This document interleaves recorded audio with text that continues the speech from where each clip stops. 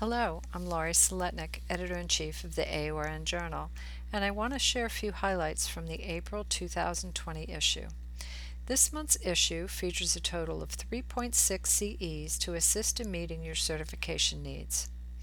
In the article, Using Simulation-Based Education to Improve Team Communication During a Massive Transfusion Protocol in the OR, the author examines how an effective plan of action in the form of a massive transfusion protocol, or MTP, along with teamwork and clear communication among OR personnel, is critical during a hemorrhagic crisis to improve patient outcomes.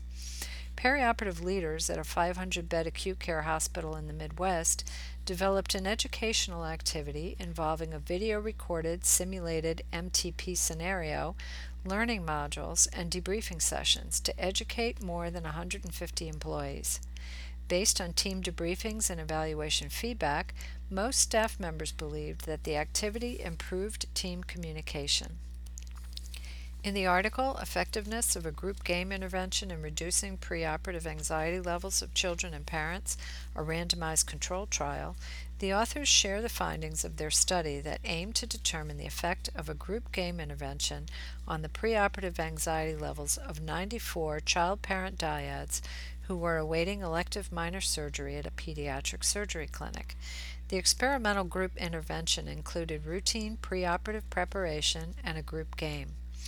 After the parent dressed the child for surgery, a research team member assessed the child's and parent's anxiety levels. Before the child was transferred to the OR, the research team member reassessed both anxiety levels. When compared with the control group, the results showed that children and parents involved in facilitated group play experienced significantly decreased anxiety levels.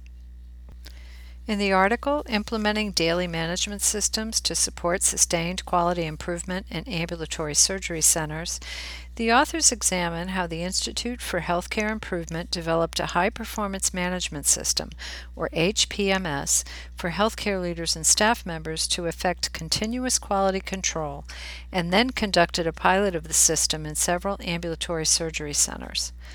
The primary focus of the pilot program in the ASC setting was to understand the applicability of the theory of quality control using related practices such as standardized daily huddles or visual management boards, included in the modified HPMS. After implementing the new program, pilot site leaders observed an improvement of approximately 10 percentage points in their patient safety culture survey scores.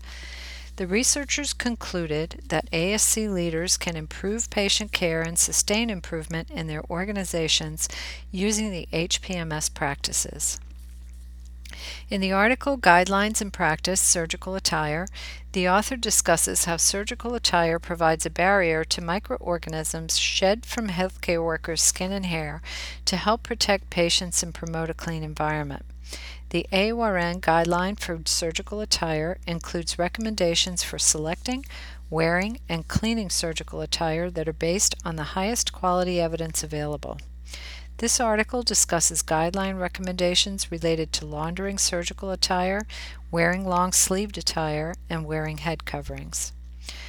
The Peri-Op briefing section of the April issue includes a guideline first look article on Guideline for Pneumatic Tourniquet Safety, a lead feature article on protecting perioperative personnel and patients from surgical smoke, a Solutions at Work article on standardizing positioning equipment and practices to prevent patient injury, and a Procedure at a Glance article on transsphenoidal pituitary resection. We hope that you enjoy reading and learning from this month's articles in the AORN Journal. Please continue to share with us how you're translating research into your practice and implementing innovative practices. Contact us if you're interested in writing or peer reviewing for the AORN Journal.